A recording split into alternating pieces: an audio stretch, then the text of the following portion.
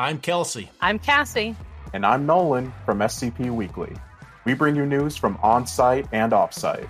And we share your love for the creative community that surrounds the SCP Wiki. Join us on Tuesdays for new episodes, wherever you listen to podcasts, or on YouTube at SCP Weekly. The world we inhabit is not as free, or certain, or safe as you might think.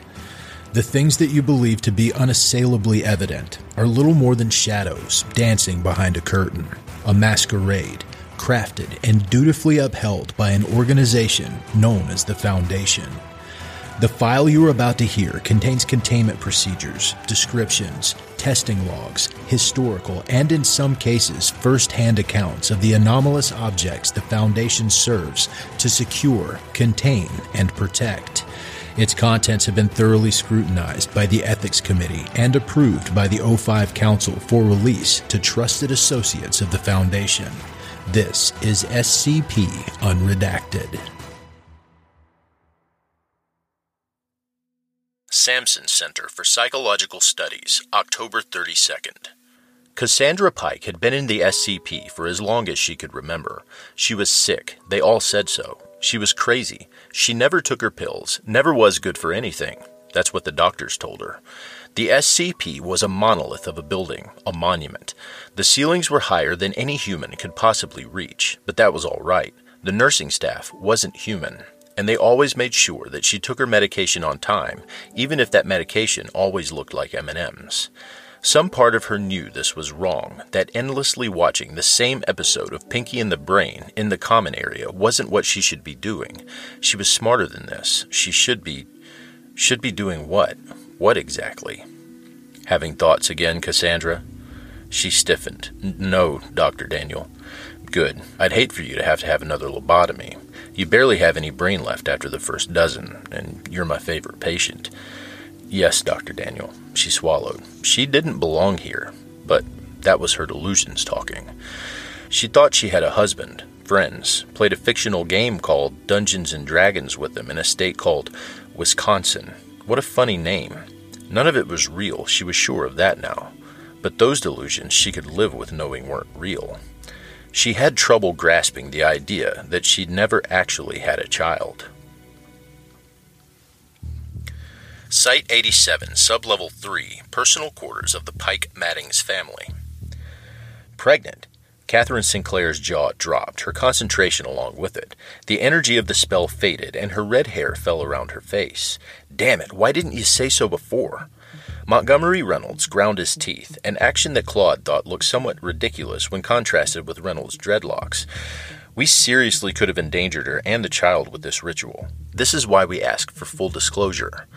Claude Maddings winced, rubbing his arm. Though Reynolds had gotten considerably thinner in the last year, at Sinclair's behest no doubt, he still towered over Claude by a head and a half. Look, she was in trouble, and you were the first ones I thought to call. You were busy getting set up, and lucky we didn't draw blood. Sinclair nodded at Monty, who placed the lancet back into his pocket. We're going to have to take a different tack then. Claude Maddings looked at his wife as Reynolds stepped away. She was hovering half a foot off the floor, experiencing some kind of seizure, turning over in the air. Vomit stained the floor beneath her from the rotations she'd been doing, and her hair kept falling over her face and into her mouth. How far along? Sinclair asked, reaching into her bag. 3, maybe 4 weeks. She just had a positive test. I was ordering pizza to celebrate when this started. Claude rubbed at his face.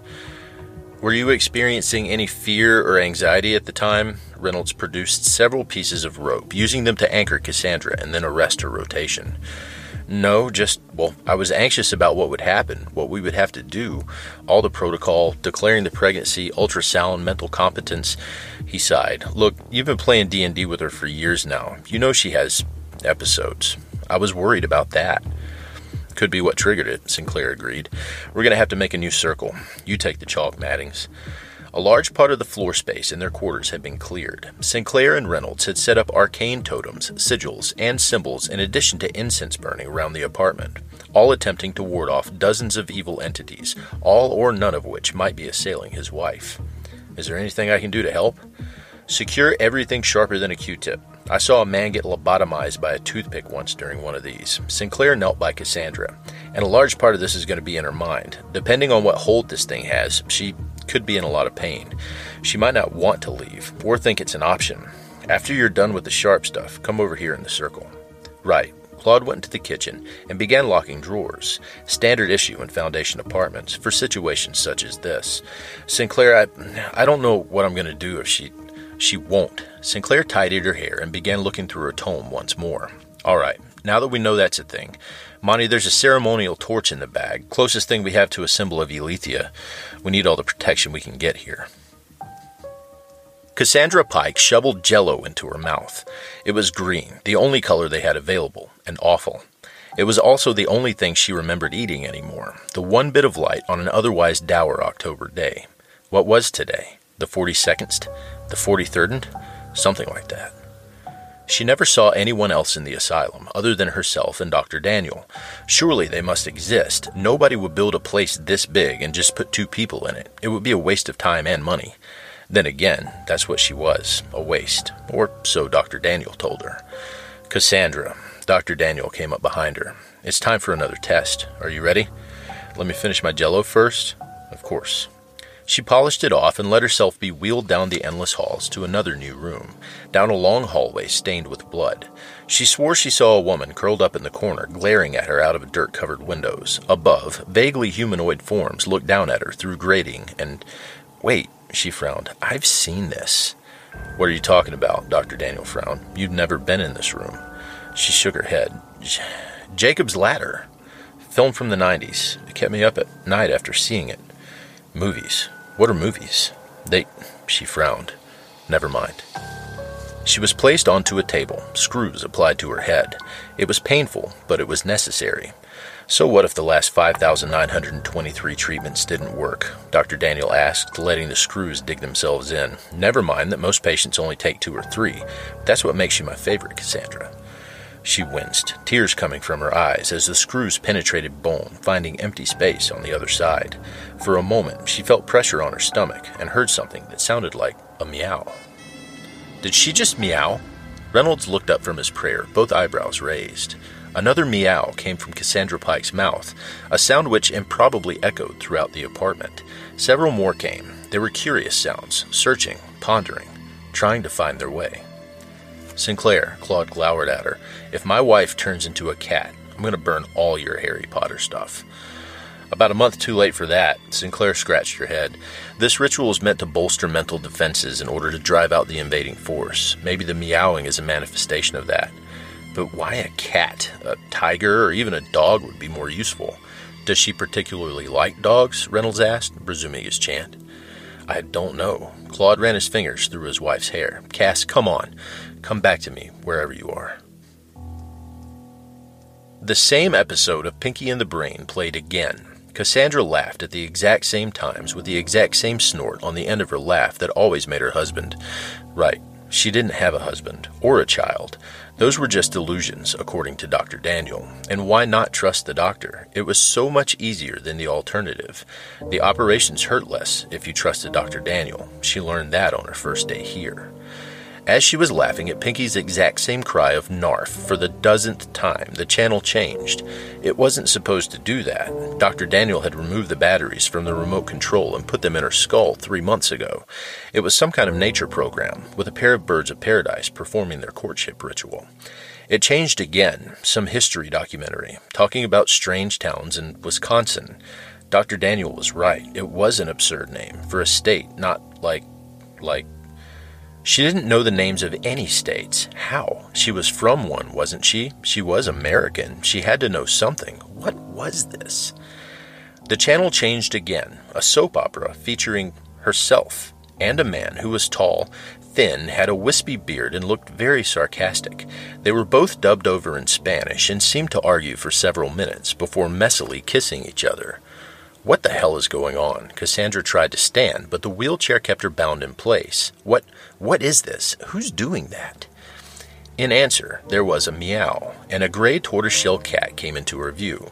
He had 2 pieces of white fur on him, one that ran the length of his belly, and a white bib beneath his neck. He looked up at her and meowed again, before clawing at her leg, just like he used to. Oliver? Cassandra swallowed. Where am I? What is this? Where's Claude? What's going on? Where? Ah, Cassandra, there you are. Dr. Daniel's voice sounded, and Oliver scampered away. Cassandra reached out a hand to him, feebly. Seems we have a pest problem. No matter. You ready for your treatment? Today we're going to be attempting a hippocampectomy. Do you know what a hippocampus is? I can't say that I remember. A pause from Dr. Daniel, and then a laugh. Was that a joke? Maybe you are improving.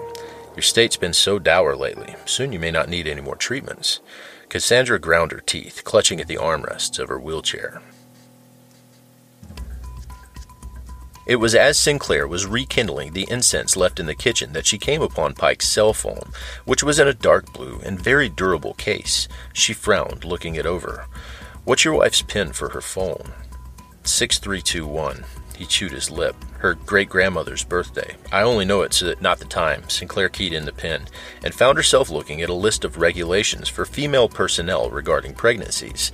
Specifically, a section on what would happen if a parent was found mentally incompetent. Oh, hell. What? Sinclair pinched her nose. Has she had any of her episodes lately, Maddings? No, she's been keeping up with her medications. I make sure every night, and she has 3 different pill alarms on the phone. Sinclair tapped on the phone, her face falling. Medications she can't take. What? Claude stood, almost breaking the circle. What do you mean? A lot of antipsychotics haven't been tested on pregnant individuals. Sinclair opened the Pill Alarm app and compared it with a web page that had been opened by Pike, and she's on 2 that are untested and listed as of concern. Is that it? Claude swallowed. She was afraid of not being able to keep the baby? Because she'd have to choose between medications and... He looked down at his wife and ran his fingers through her hair. Oh, Cassie. She didn't respond, except to foam at the mouth and let out another odd meowing sound. This will probably be the last lobotomy you ever need, Dr. Daniel said with a smile in his voice. Honestly, it shouldn't have taken this long for him to work. Your brain's a pesky little thing. You don't need it anymore. Pike squirmed against the restraints. And what if I don't want it? You signed away your right to consent when you came here, Dr. Daniel shrugged. And when did I come here? Her hands clenched at the armrest of her wheelchair. I don't remember being checked in. Of course you don't. Chronic amnesia is part of the reason you're in here. I don't have amnesia, she said. I remember quite a bit. For instance, earlier, I talked about a film called Jacob's Ladder.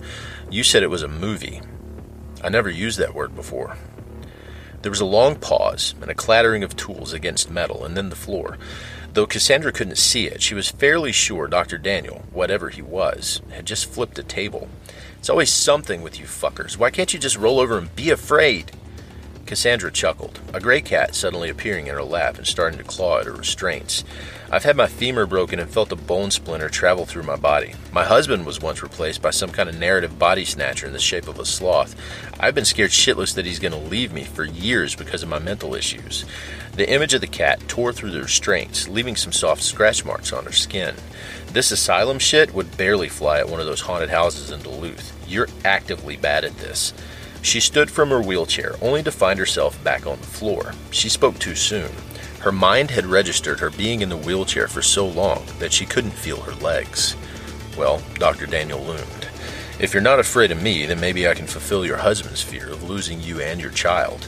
Pike felt a straight razor at her neck. Ollie, she called to her cat, sick 'em. There was a yowling sound, and a streak of gray flashed in at Dr. Daniel.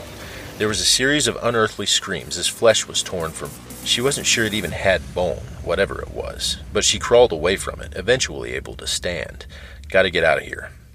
She hobbled through the hallways as Dr. Daniel kept screaming, and light washed over her being.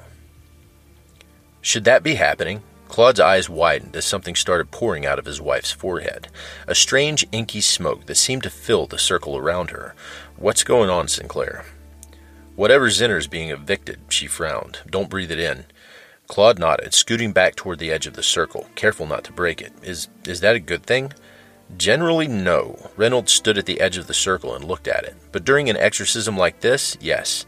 Draw another circle on her forehead, see if you can't contain it.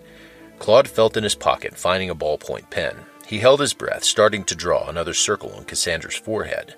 About halfway through, the smoke lunged at him, letting out a screaming sound. Claude stumbled backwards, with Sinclair and Reynolds barely getting a chance to yell, "No!" before his foot crossed the threshold of the circle. Reynolds caught him as the circle shattered and the black smoke grew to fill the room, before flying up through the ventilation shaft. Cassandra Pike sat bolt upright with a soft scream, feeling her stomach. She looked down. Am I still... Mattings. Reynolds stood him upright and rubbed at his face. You just released a phobic entity onto the whole town, one that's been inside the head of your wife. The amount of damage it could cause is immense. At this, Cassandra Pike let out a long, loud laugh. That thing's about as scary as Season 9 of The X-Files. She stood, feeling her stomach, leaning on Claude for support. It actually tried to scare me with a spooky asylum in my head. It was unsettling, but cliché. Sinclair frowned. It doesn't seem to be capable of creating overly complex manifestations now that you mention it. She looked up into the vent. February's was brutal, but at the same time it was simple. Toffelmeyer described Hastings' vision as being like a cheap haunted house, Reynolds frowned, and it's brute forcing itself through fear. It's like if someone showed up in a Dracula costume in broad daylight and jumped out at you from behind a bush.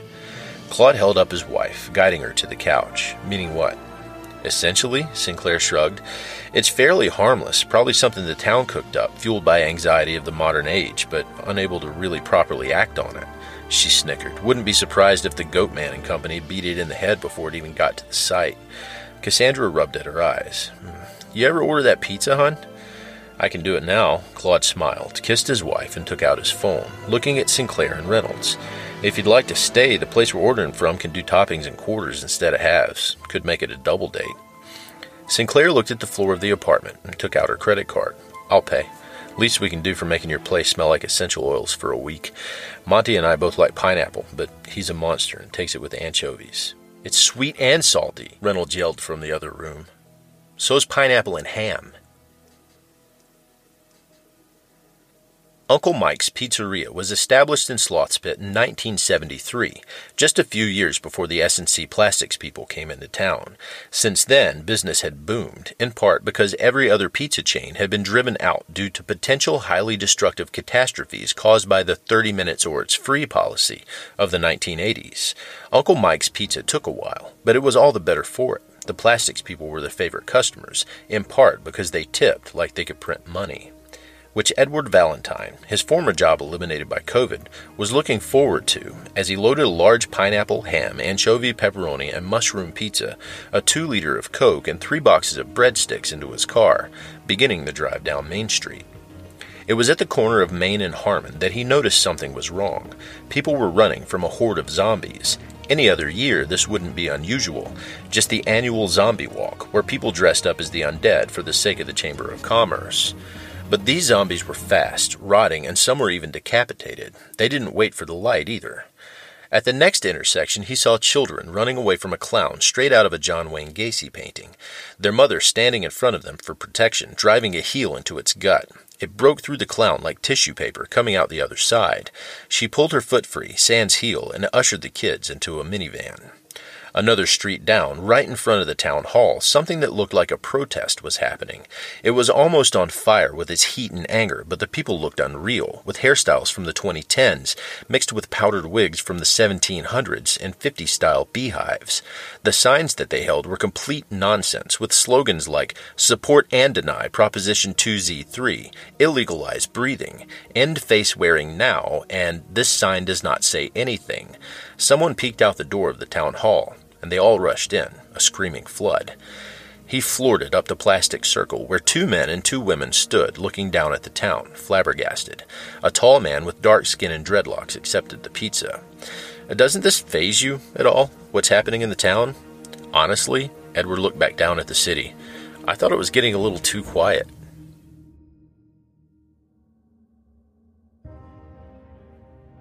Thank you for listening to this podcast. If you like what you hear, follow the link in the description to patreon.com/scpunredacted and help support me by becoming a patron for as little as $3 a month. You can get access to production logs, merchandise, recognition, and even a part in a skip. Regardless of tier, all patrons get early access to every single episode. I don't have the talent it takes to write a skip. All I do is read. Original authors make this podcast possible, so credit to the original author. Their links in the description. Show them some love as well. Consider becoming a member of the SCP Wiki, upvote their work, and maybe write a skip of your own. Maybe I'll read it here someday. You never know if you never try. The content of this podcast and content relating to the SCP Foundation, including the SCP Foundation logo, is licensed under Creative Commons Sharealike 3.0, and all concepts originate from scpwiki.com and its authors. This recording, being derived from this content, is hereby also released under Creative Commons Sharealike 3.0.